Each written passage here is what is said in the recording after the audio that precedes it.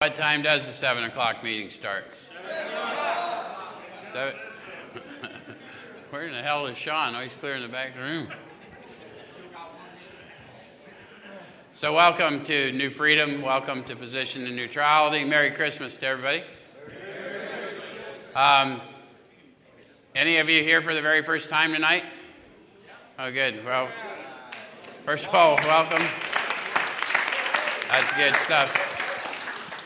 So just a note, those of you that are programming here, Chaplain Lee is not here tonight, but Chaplain Lee will be back for Christmas Eve Recovery Church service on Saturday. So if you guys want to go to a church service on Saturday, Chaplain Lee will be back for that. And what we've started doing here since just a little while ago when God started lifting us up because we asked, we started opening with a prayer, and because Chaplain Lee is out on a ship, we have Pastor Kovac who's going to come up and open us with a prayer. So I'm going to stand. Good evening, guys. Let's pray. Lord, in Jesus' mighty name, we just thank you, Lord, and we praise you for this beautiful day and breath in our bodies, Lord. We just thank you for all the blessings you pour out on us, Lord. We give you glory. We thank you for Jesus dying on a cross for us, Lord. We ask, Lord, you to just lift up everybody in this room, Lord, and ask you just open the eyes of our hearts, Lord, so we can get to know you more. We praise you, Lord, and give you glory for everything, Lord. Holy Spirit, flow in this place. In Jesus' mighty name, amen.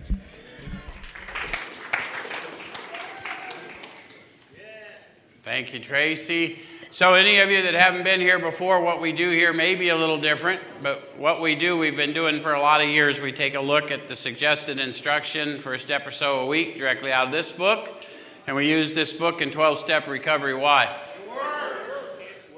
The process described by the authors of this book has been proven to work for addicts of the hopeless variety, addicts to alcohol and other substances. Yeah? So what I do here is not tell you what it says, because what it says to you is none of my business. But what I will show you is how I find what it says to me. And I'll encourage you to have your experience with it. And we both do our job. We'll share a spiritual experience in this room tonight. Fair enough? How many of you have been here before and can witness for these folks that happens? So those of you online, they raised their hands. Those of you in the room, by their show of hands, they're telling you that when we're in here together and we share this experience, it's a sensory experience. So when that happens in here, I'll know and I'll call it to your attention. Because we would teach you to talk to you about the power we call God without giving you a demonstration of the power. Fair enough? And we do the meeting the way we do because the authors tell us in the foreword to the first edition to show other alcoholics precisely how we have recovered is the main purpose of the book. So the point is always to just show you through my actions and through their experience how I align my experience with theirs and encourage you to have yours. Make sense? And all 12-step fellowships are based on this experience, even if they don't know it. Okay? All right, so we're in chapter 5 tonight because we're in step 3. So those of you that are, who's been to an AA meeting before? Anyone? Yeah. Okay, good percentage of you. So in a high percentage of the AA meetings I've ever been to, they read a little portion of chapter 5, and it's entitled How It Works. We're going to break that down. What that really is the wrap-ups of step 1 and 2, leading us to a third step decision. Make sense? And sometimes we read things, and there's more there, and so what we do here is we unpack it and make sure everyone kind of is on pace to actually have encountered real power, and then ask that power to help them enact this decision they're about to make in 3. Yeah? Okay, so it says how it works. Rarely have we seen a person fail who's thoroughly followed our path. Did you notice there was a promise there? Yep. What was the promise? Rarely have we seen a person fail. And the condition was? Thoroughly followed our path. Notice how they didn't say paths. Do you think that's accidental? There was 100 of them, witnessing to the first several thousand, one path. Interesting. Anyway, those who do not recover are people who cannot or will not completely give themselves to this simple program. usually men and women who are constitutionally incapable of being honest with themselves. So you might want to ask yourselves, honest with themselves about what? Whether or not they're an alcoholic. Yeah, all those are true. And to this point, they've said some very specific things. Shall we review? So one of the things they wanted us to be honest about can be found in the doctor's opinion. And the doctor's opinion in XXVII, right? Maybe it's III. Yeah. So we're on XXVII, Roman numeral 28, if you're following along the book. And we're down at the bottom of the page. And it says men and women drink essentially because they like the effect produced by alcohol. Yes.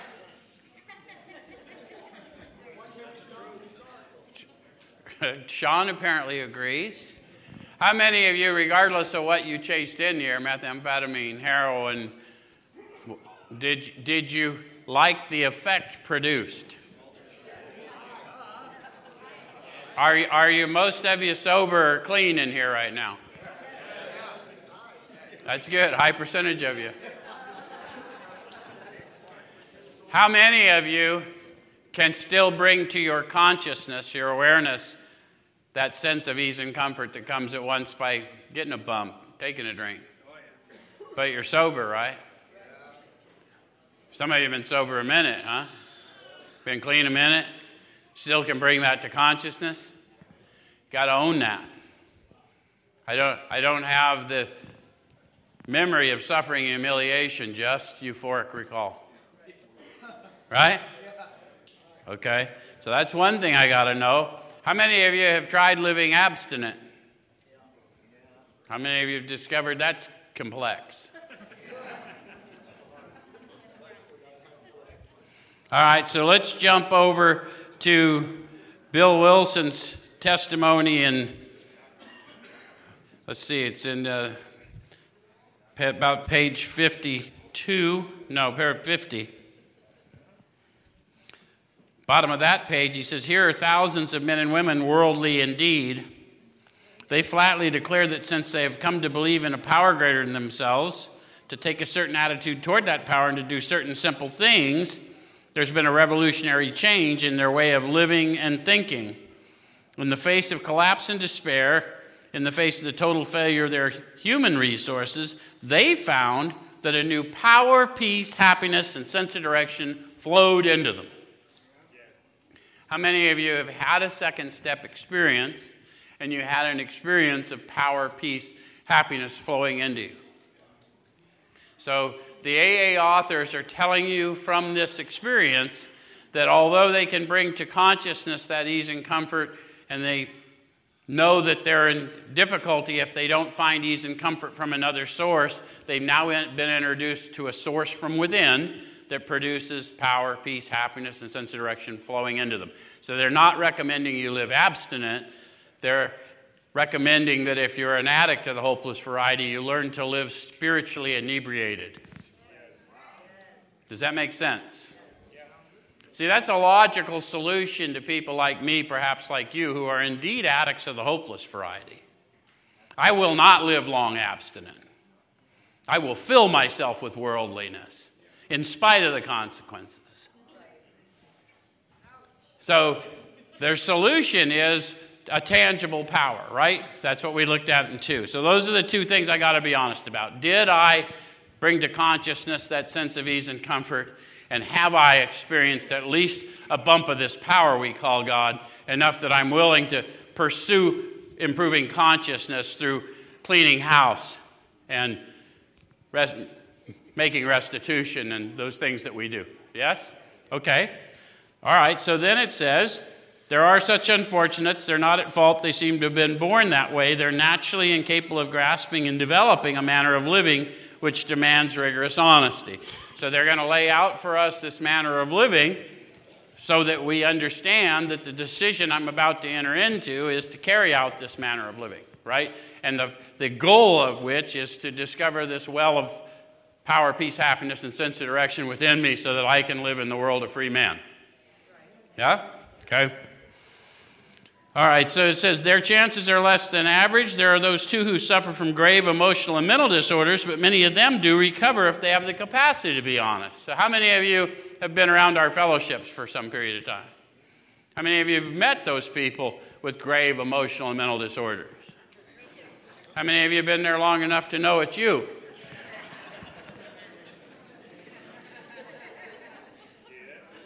That's one of the things that happens to us is we never think we belong where we find ourselves. So we have to kind of grow into the fact that the reason I find myself in the places addicts of the hopeless variety find themselves is because I are one. Okay. All right, so our stories disclose in a general way what we used to be like, what happened, and what we are like now. So the whole point of enacting the third step decision is to do a four-step inventory and get armed with the facts about myself. What I was like, what happened, this encounter, and what I'm like now. I usually have an ideal for it, and I usually know more about what I'm like now by someone else's opinion of me. Many of you had that discovery, how all of a sudden you're just living differently, and people go, man, I don't know what you're doing, but keep doing it. And you think to yourselves, I don't know what I'm doing either. But keep saying it, right? Because that wasn't always their response to us, was it? I don't know what you're doing, but get the fuck out of my house, right? Okay. Okay. So the idea is to get armed with the facts about ourselves. If you guys have ever been to one of Chaplain Lee's sermons, one of the ones he gives, is once we're armed with the facts about ourselves, we take our facts to the truth. I am an addict of the hopeless variety. For all rights, I should die on the streets, a hopeless mess. And I take those facts to the truth in this searching and fearless inventory, and the truth sets me free. Make sense? Okay.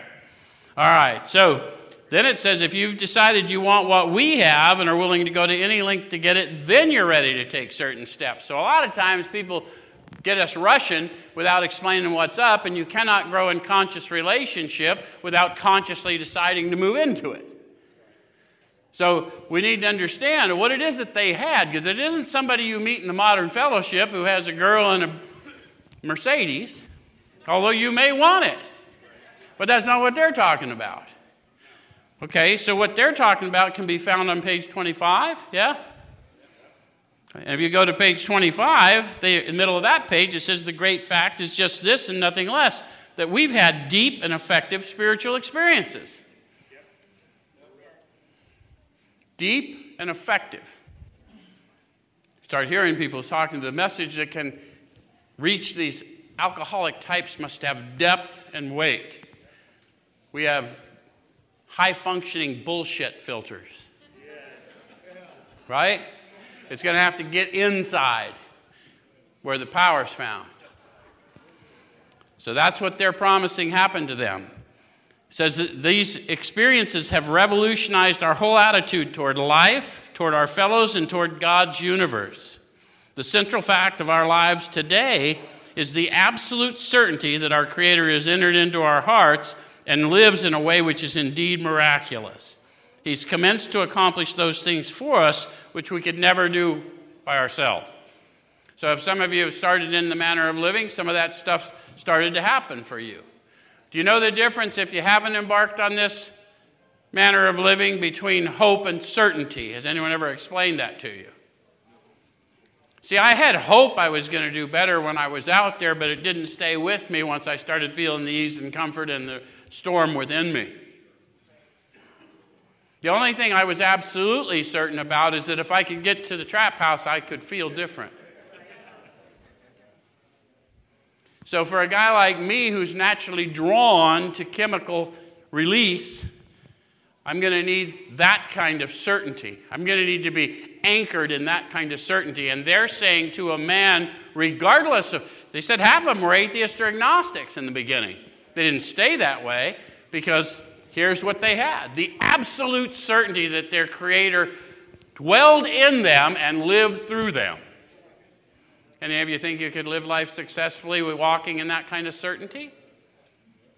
I promise you, you can. You'll still think like you, but you'll act better. Anyone know what I'm talking about? Who's been empowered to act better than you think? How many of you didn't always have that skill set? Okay. All right. All right, so we're down to, it said, if you want what we have, so that's what they have, and you're willing to go to any length to get it, then you're ready. So we've wrapped up 1 and 2, and now we're going to start taking a look at what the go forward looks like. And so the next paragraph says that some of these we balked. So it's the 4-step inventory, it's the telling somebody else all about me, it's 6 and 7 we blow right through because that's prayer and meditation and preparing to get enough internal courage to go out and face the people I've harmed. Then that restitution fitness step, 9 is to get fit enough to go do the big restitution, which is 12. Take my musty past and put it to use to help my brother and sister. Make sense? Okay. So at some of these we balked. We thought we could find an easier, softer way, but we could not. So what does that tell you right away? They failed a lot. Yep. So this book is a whole bunch of mistakes they made to get to the right way. So we don't want to beat ourselves up, nor do we want to beat up the new guy, because all of us are going to balk at certain things until someone tells us, I once thought and felt as you do. But I doubt I'd have made much progress had I not taken action. Here's the action I took, and this is what I experienced as a result. And if they're in tune with me, they will feel the experience I had. How many of you have sat down and done steps with me and know that that's a fact? And then some of you are so dead when I sat down with you that I called it to your attention and go, good, I thought I was sick. I was that sick too. That's why I know. Okay.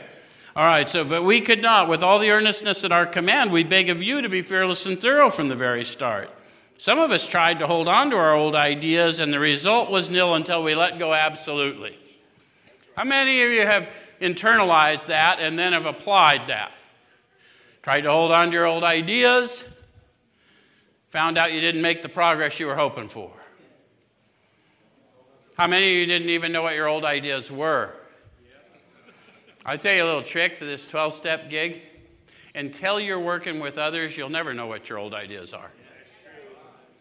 Because they're going to reflect back for you what's going on within you. Anyway, just a little trick. So it says some of us, remember that we deal with alcohol, cunning, baffling, powerful. Without help, it's too much for us.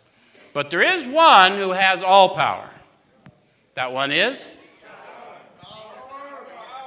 So what we do here, if you haven't been here before, is we use God and power interchangeably because everyone believes in power, even if they don't believe in God.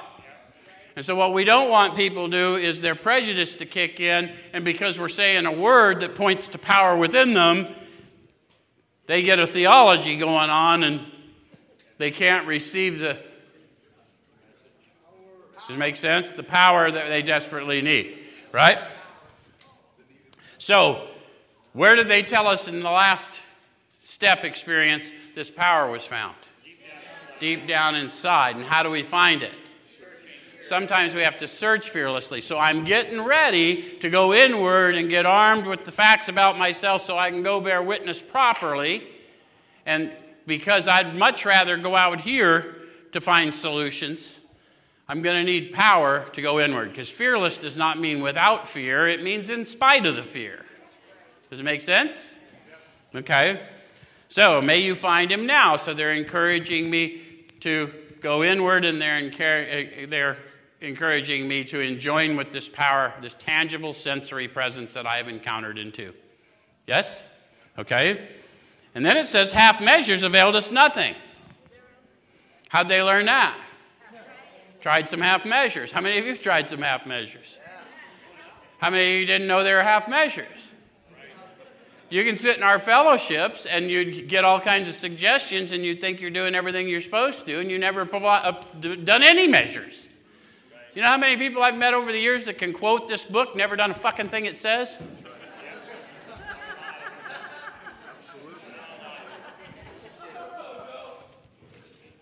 All I'm suggesting is don't be a reader of the word, be a doer.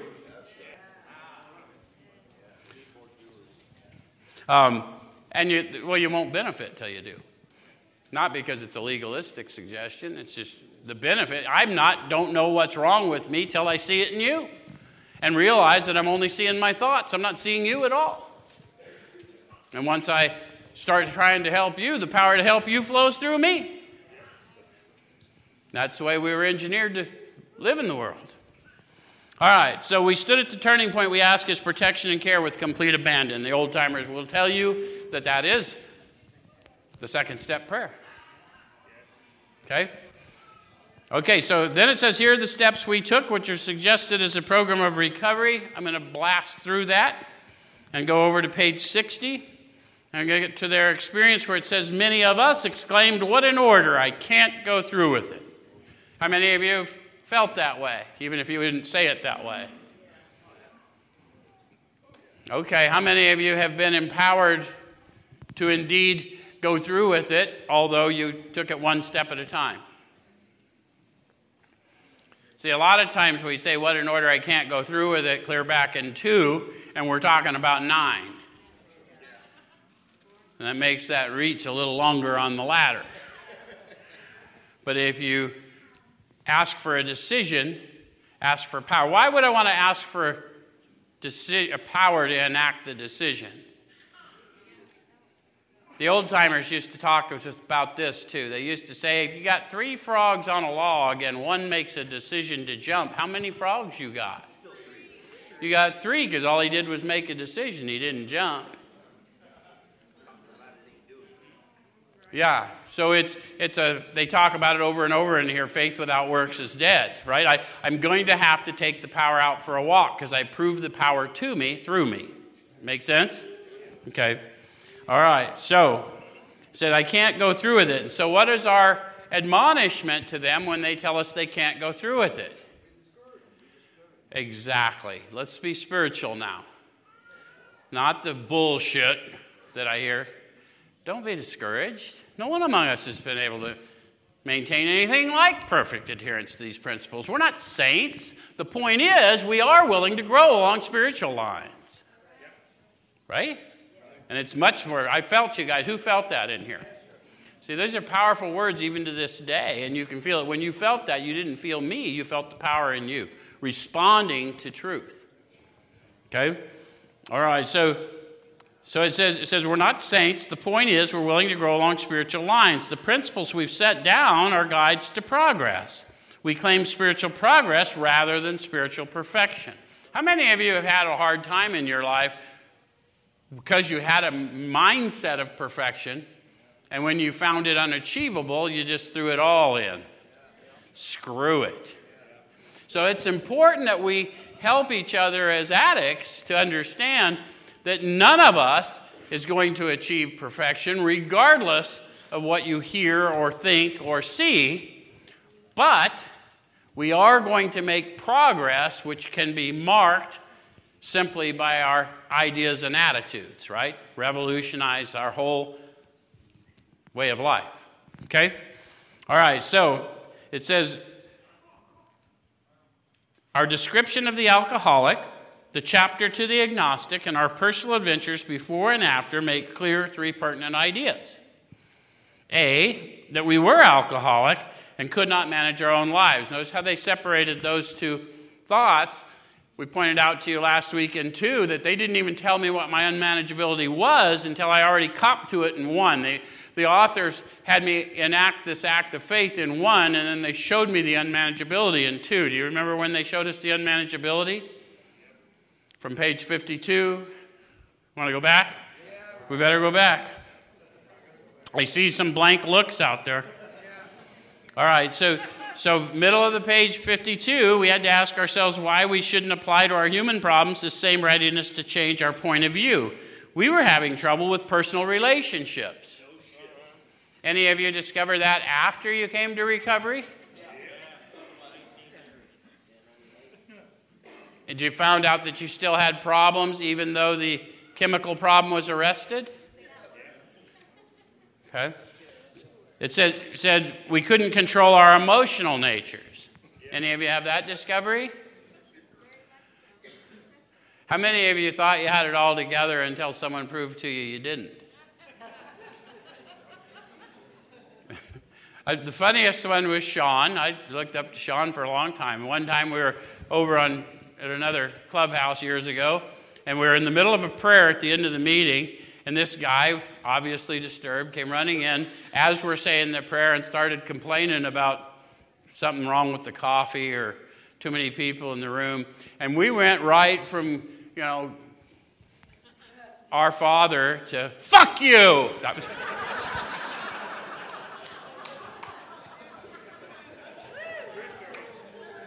And I thought, God, I'm glad that was him, not me. I was thinking it.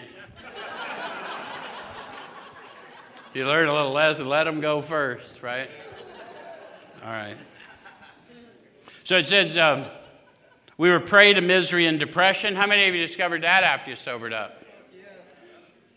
And a lot of times, if we're not careful, we'll go seeking meds for that instead of just growing spiritually to overcome it. I'm not trying to be a doctor. I'm just trying to say most of us have done a little time practicing medicine. And no one else here did a little better living through chemistry? I knew exactly what I needed, right? So we couldn't make a living. We had a feeling of uselessness. We were full of fear. We were unhappy. Couldn't seem to be of real help to other people. So that is that unmanageability I cop to. It's never an external thing. It's an internal thing, and I project it on everything I'm doing, right? Okay. So we're on to letter B, that probably no human power could have relieved our alcoholism. How many of you came to that conclusion? How many of you had plenty of human powers trying to relieve your alcoholism, including yourself? Okay, and then it said that God could and would if he were sought. So when we say God, what are we talking about?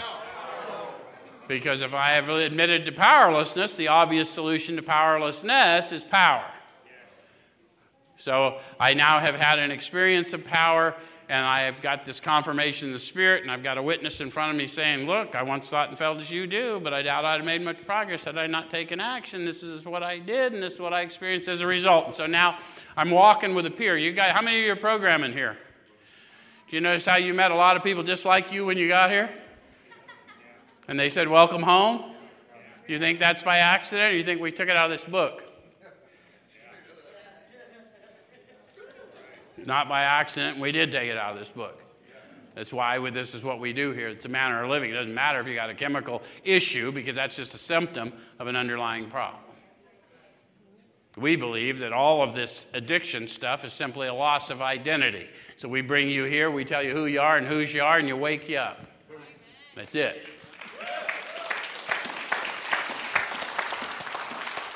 Okay, so being convinced, we were at step 3. So being convinced of what?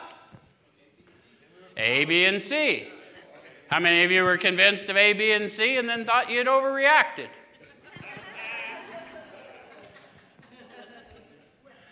So this isn't a one and done, because I was never a one and done at the trap house. This is a manner of living, right? Okay, so which is that we decided to turn our will and our life over to God as we understood him. Now, over the years, they have twisted that and said it's a God of your understanding. That's not what they said.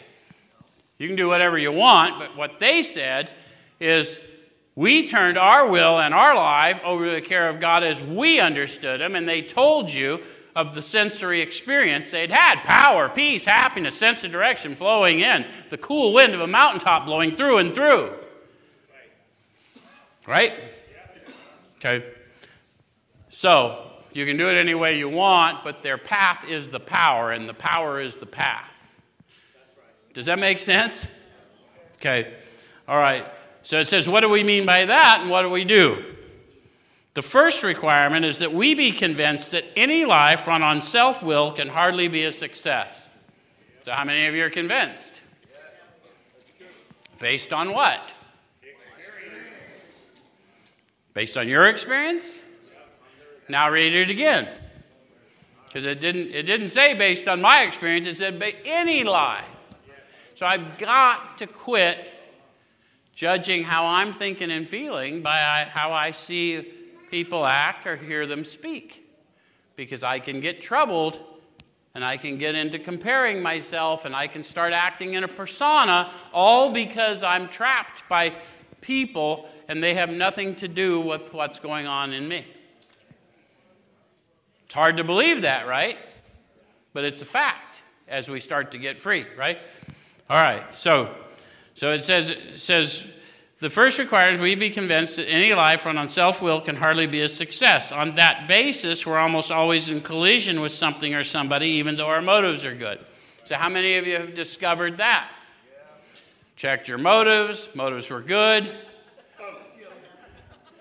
All of a sudden, you're in a collision anyway. Someone didn't appreciate your motives.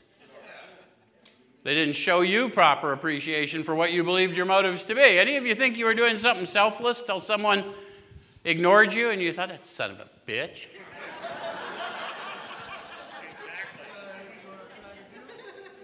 So it's not as easy as it sounds, is it? It's going to take a power greater than me, because my perception will always override unless I'm being driven in the Spirit. Does it make sense? All right, so most people try to live by self-propulsion. Now remember, they're talking about people. When they want to talk about alcoholics, they want to talk about addicts to anything, they'll say that. Right now they're just talking about my human condition, because alcohol and drugs of various types are symptoms of this underlying human condition I have. Okay? So it says each person is like an actor who wants to run the whole show. Is forever trying to arrange the lights, the ballet, the scenery, and the rest of the players in his own way. If his arrangements would only stay put, if only people would do as he wished, the show would be great. How many of you have had that? Got it all set up, and then somehow it wasn't quite right. Everybody, including himself, would be pleased. Life would be wonderful. In trying to make these arrangements, our actor may sometimes be quite virtuous. He may be kind, considerate, patient, generous, even modest, and self-sacrificing. Thank you. Any of you besides Sean find yourself there? Modest, self-sacrificing? I encourage you all to find yourself there, because no one's all good or all bad. Okay? On the other hand, he may be mean, egotistical, selfish, and dishonest. Any of you find yourself there? How many of you are more comfortable there? Some people are more comfortable there, but that's just the other end of the line of self. It's not less selfish or more selfish, it's just selfish. Because you're not acknowledging your being. You're not being authentic. Does it make sense? Some of us are much more comfortable being angry and mean. True? Okay. So, it says, as with most humans, he's more likely to have varied traits. And sometimes they're misperceived, right? By me or others. Any of you ever thought you were being kind until someone said, quit yelling?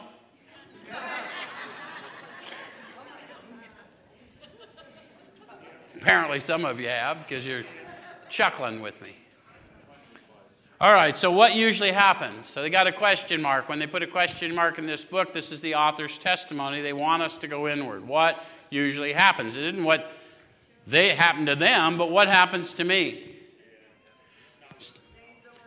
So it says the show doesn't come off very well. How many of you have had that discovery? He begins to think life does not treat him right.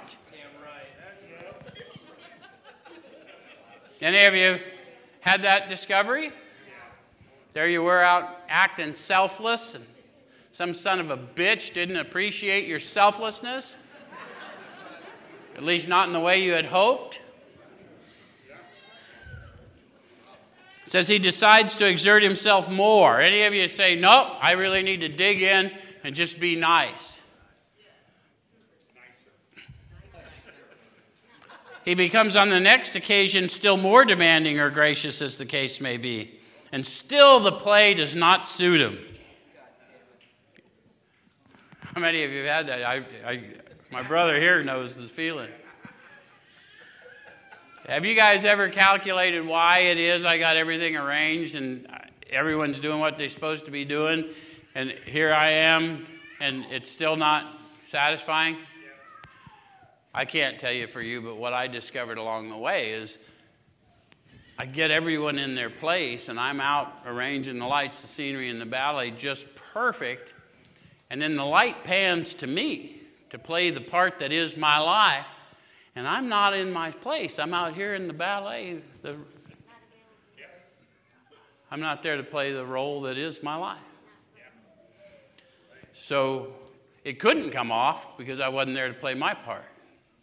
And I got to own that as a human, because sometimes it's hard to stand where it's uncomfortable and wait for my cue. Right? Okay? All right, so admitting he may be somewhat at fault, he's sure that other people are more to blame. It's so much easier to deflect. Yes? But if I deflect and there is truly only one that has all power, what's happened to me? I've conditioned my power to live on somebody else's actions or words. Don't want to do that, right? All right, so he becomes angry, indignant, self-pitying. What is this basic trouble? The question mark means I'm going to go inward. So I'm angry, I'm indignant, self-pitying. What is my basic trouble? Or at a minimum, I'm trying to assume that they should read my mind and behave in a way that I would like them to behave. Any of you ever done that? It says, is he not really a self-seeker even when trying to be kind? So I got to own that. I mean, if I give you something selflessly, then I have no right to expect you'll respond at all. And quite frankly, in the world we live in, that's probably an expectation that will be met. I probably will get no response from many of the things that I do. That doesn't mean I should stop doing them, because I'm doing them in self-interest, because otherwise I'm doing opposite shit. Okay. All right, so is he not a victim of the delusion that he can wrest satisfaction and happiness out of this world if only he manages well? I think it's interesting that they discovered that was a delusion. Have you all discovered that the idea that I can get satisfaction and happiness out of the world if I manage it well? Sounds delusional on its face, doesn't it? Have you noticed how non-compliant we can be with other people's management schemes? Come on. How many? Where's my staff here? Y'all know. Where's our members here? We got cameras. We know you're non-compliant. We know who you are. I live in no delusion of who I surround myself with. I know who I are, and I know who you are as a result. We're just one big happy shit show right here in the middle of Phoenix. But we're taking on the world. Believe that. We got warriors in here. Is it not evident to all the rest of the players that these are the things he wants? The question mark. Eyesight without insight, spiritual blindness. Am I actually being found out in real time and just I'm the only one deluded? Everyone knows I'm after something for me. And do not his actions make each of them wish to retaliate, snatching all they can get out of the show? You ever had that happen? You run around pretending you're in charge and somebody figures out you ain't? And they think they're in charge? And all of a sudden you got to dust up? Yeah. Is he not in his best moments a producer of confusion rather than harmony? Have you ever found that to happen? Come on, how many of you just thought everything's going exactly the way I want? I'm doing everything you asked me to do, and still I'm misperceived, and you sons of bitches. So our actor is self-centered, egocentric. Not necessarily in a bad thing. I have a limited perspective. The only thing I know is how I feel in this moment. I have no idea what's driving you, but I assume your unconscious action is a direct attack on me. And you probably weren't thinking of me. You know why I know that? Because I don't think any of you think about me quite as often as I think about me. So, our actor is self-centered, egocentric, as people like to call it nowadays. He's like the retired businessman who lolls in the Florida sunshine in the winter, complaining of the sad state of the nation. The minister who sighs over the sins of the 20th century, Politicians and reformers who are sure all would be utopia if the rest of the world would only behave. The outlaw safecracker who thinks society has wronged him, and the alcoholic who has lost all and is locked up. Whatever our protestations, are not most of us concerned with ourselves, our resentments, or our self-pity? Now, I may not agree with that now, but remember this book's written in past tense. So they're telling you of an unfolding experience they had. So they learned these things. So if you're brand new, of course you're going to be full. When I got here, I was so angry and so resentful, and the only reason I could think of to live was to get revenge on some of the people that I knew. I'm not lying. And it wasn't even specific, just groups of people. But the only tool I had to navigate the world, and the only reason I had to live, was that, until someone was compassionate enough for me to take those facts to the truth within me, and then I was unburdened of those facts and set free. And I stand here today, many years later, as a demonstration that I am indeed free. Does it make sense? Okay. And my obligation is to make sure that every one of you that I encounter experiences similar freedom, if you will. Does it make sense? Which is why I'm in the line of work I'm in. It's not by accident. Okay. So, I don't even know what I did.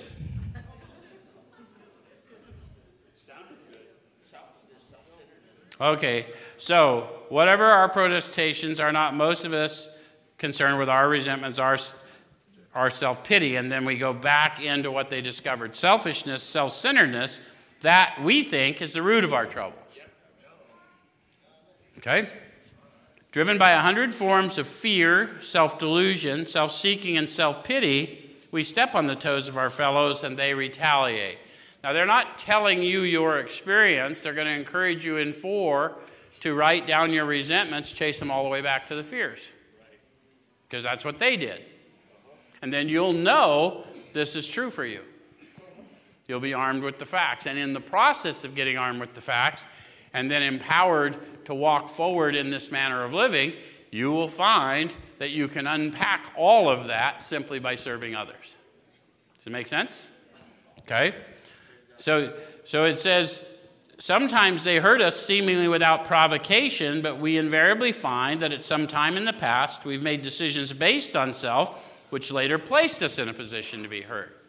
So you guys, again, a lot of us come from a lot of dysfunction, and we were harmed by others, and no one's trying to say to you that when you were harmed unjustly by another that you have a part in that at that moment. But if you have experienced the grace to come from that to a better place, and you're not using that experience of grace to help others, then you're suffering from your own unforgiveness, which is tethering you to an event from which you've been redeemed. Does that make sense? And if we don't get you free of that, you'll just keep living in that. So it's really not, forgiveness is never about the other, because they're not dying of my unforgiveness. I am. And once, I don't even need to forgive. I just need to know that I'm forgiven and I can distribute that gift. And the key to knowing I walk in forgiveness is to be a distributor of forgiveness. Okay? All right, so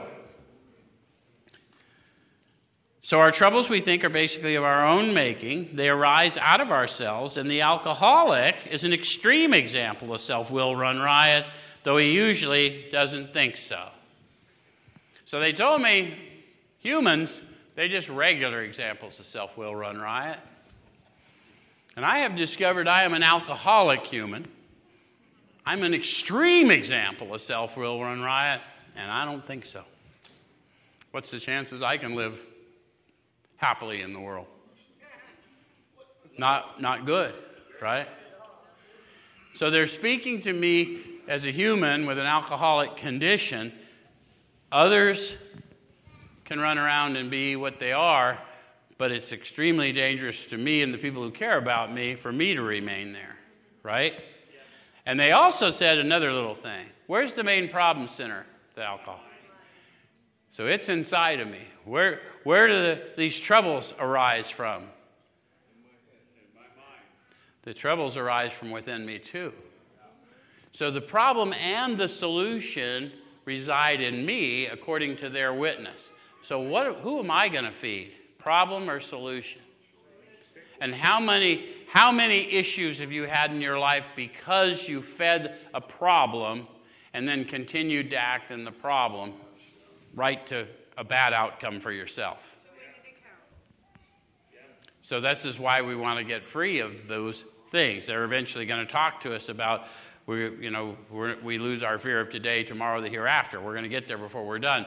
That means that I've died to self. And dead people are not disturbed by living people's shenanigans. Does it make sense? Okay.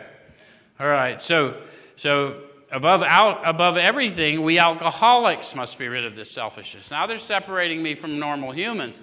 They can continue to act selfishly, and it doesn't need to be called out by me because I am an alcoholic or a human with an alcoholic condition known to me, and I have to get rid of my selfishness. You ever notice how when I can see someone else being selfish, I'm similarly selfish? I'm fighting with you for turf.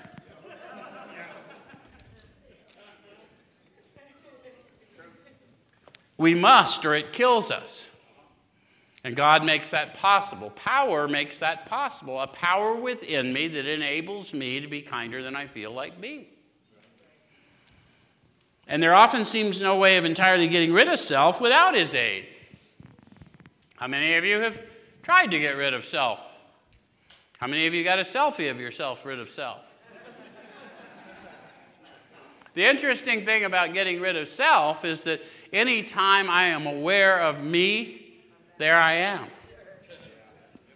This is why we need a power greater than ourselves operating through us, because I have to be unaware of me in order to let the power flow through me. Does it make sense? How many of you have had that experience working with someone, helping somebody, and have been in the Spirit and realized things are coming through you, they're not of you, and the minute you start thinking you can add to it, there you are. Okay. All right, so many of us had moral and philosophical convictions galore, but we could not live up to them even though we would have liked to. So how many of you had that experience? Any of you students of that other book? He said, oh, what a wretch I am. I do the things I hate, and I don't do the things I want to do. Now, you may not have worded it that way, but how many of you really wanted to stop tearing up the lives of everyone you cared about and yourself too? How many of you couldn't find any power to manifest any outward action to do it? You don't want to quit. Well, no, I really do. I'm not very hopeful, but I really do. How many of you discovered that we're not quitters? If I could quit, I'd quit. I understand there's a whole class of people out there that can quit. I am not a quitter. That shit gets beat out of me or yanked from me. Anyone else know what I'm talking about? It's a tedious process. Neither could we reduce our self-centeredness much by wishing or trying on our own power. We had to have God's help. I come to believe on a power that consistently delivers me, even though I don't know His name in the initial phases. Any of you have that discovery? And wherever you are in the journey, we're just telling you what their experience is, not yours. But I will tell you that I came here definitely agnostic, and I have become a believer, and I stand in faith every day because I'm constantly delivered. And not only that, if I stand in faith long enough, other people are delivered.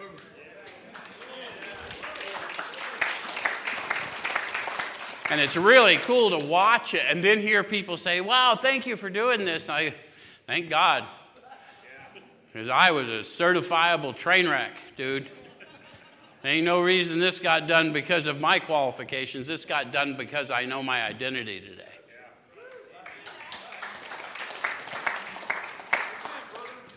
All right, so this is the how and the why of it. First of all, we had to quit playing God.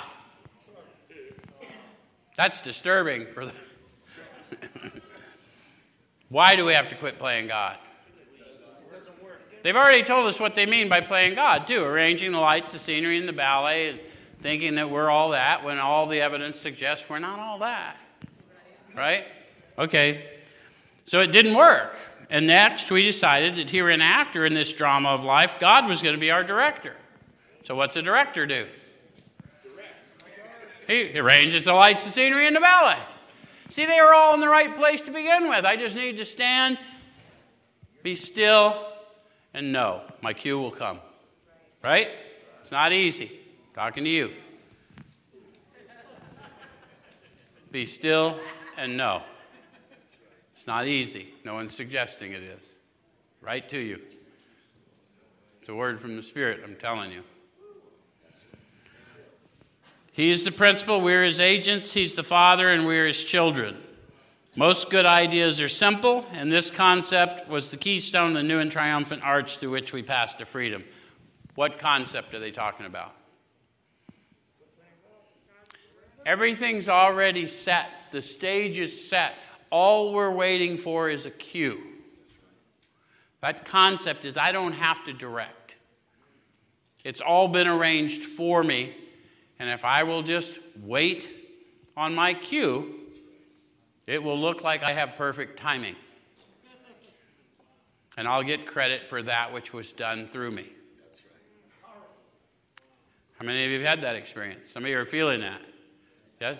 That's the power. That's not happening up here. That's happening in you. Okay? So, when we sincerely took such a position, all sorts of remarkable things followed. So those of you students of that other book, what they're telling you is signs and wonders followed them. How many of you are programming here? If you don't believe in miracles, can you at least believe that I believe in miracles? I walk in miracles every single day here. So do you. I'm just more aware today than I once was. Said we had a new employer. Who's my new employer? How many of you were like me and you'd solve your job problem with joblessness? It's kind of cool when you figure out that your employer lives within you and he's placed you where he wants you and he'll move you when he needs to. Okay. He provided what we needed if we kept close to him and performed his work well. Now, guys, we're not talking about a theology. We're talking about a sensory experience. So how do I keep close? Conscious contact, right? Awareness of being aware of that power in and on my life. And that's why the process is what the process is. It should all make logical sense. As I start encountering power, and I know that it's power, peace, happiness, sense of direction flowing in, and somebody I was talking to today was talking about being in fear of what's coming. It may have even been Tony, but it could have been somebody else, but it doesn't really matter. What I said to him is all of life is about walking into that which we do not know. The only reason we're not in constant fear is most of us are unconscious a lot of the time. But as you grow in consciousness of this power who is there's nowhere he's not, then pretty soon you're walking in confidence, aren't you? Okay. All right, so he provided what we needed if we kept close to him and performed his work well. What's his work? Whatever he needs to have done is will. Yeah, it'll be indicated. But one teacher said, trust God, clean house, work with others. Another one, a few thousand years before that, said, if you love me, feed my sheep. That's right. So it's never gotten any harder than that. All right, so established on such a footing, we became less and less interested in ourselves. Now, if selfishness, self-centeredness was my problem, and now I'm in this manner of living and I'm less and less interested in myself, this manner of living is starting to work, isn't it? So our little plans and designs. How many of you have discovered that you sometimes undershot what God had for you? Any of you just wanted delivered from some terrible state and all of a sudden you got problems in areas of your life you didn't have areas of your life? It happens. When we got ready to put this together, we had a couple try and give us a church.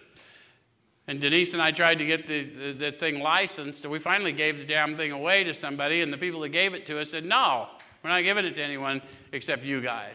So then we tried to get it licensed so we could put 20 beds in it so we could help people coming back from prison. And we never could get it licensed. And it took so long, we got frustrated and started talking to other people, and all of a sudden we bought this. And then we went to the zoning commission, because we needed 7 variances to open this thing because we have a population that troubles some people.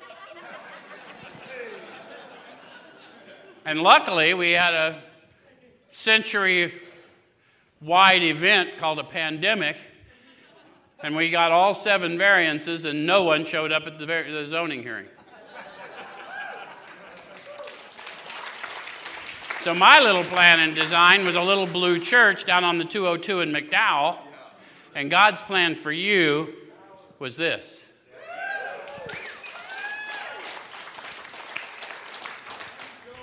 And thank God, I'm telling you, I'm as amazed as you every day. All right. So more and more we became interested in seeing what we could contribute to life. How many of you noticed that? Who you guys in recovery, have you started trying to help people? Be a little more helpful, just to, okay? It says, as we felt new power flow in. New power. What's new mean? Unlike anything I've ever experienced before. As we enjoyed peace of mind. As we discovered we could face life successfully. As we became conscious of His presence. So guys, they're telling you they had to, you have to walk it out, right? You're going to act your way into better thinking because addiction is the effort to think your way into better acting, and we know that doesn't work. That's why there's no chapter on into thinking in this book. There's a chapter on into action because we're going to walk it out. People are going to notice you're better before you know you're better because you'll be losing self as you go. You will be less self-aware, but other people will know the change in you. How many of you have had that happen? Okay, so as we become conscious of His presence, that there's a calling, and then there's this appointment at some point, right? All right, so we begin to lose our fear of today, tomorrow, or the hereafter. We were reborn. So I told you this was coming. In order to be reborn, what had to happen?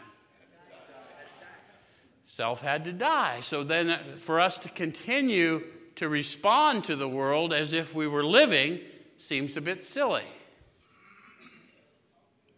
But we need a manner of living because the illusion is astonishing. The persistence of the illusion is astonishing. Many of us pursue it into the gates of insanity or death. Anyone here pursue the illusion of control into the gates of insanity or death? The idea that he can control and enjoy his thinking is the great obsession of every abnormal thinker. So without a manner of living constantly bearing witness to the power that restores, I'm in trouble. Because I've been doing this a long time, and I can still bring to consciousness the ease and comfort that comes at once by having a drink or a bump or a whatever. Okay? All right, so it says that we are now at step 3.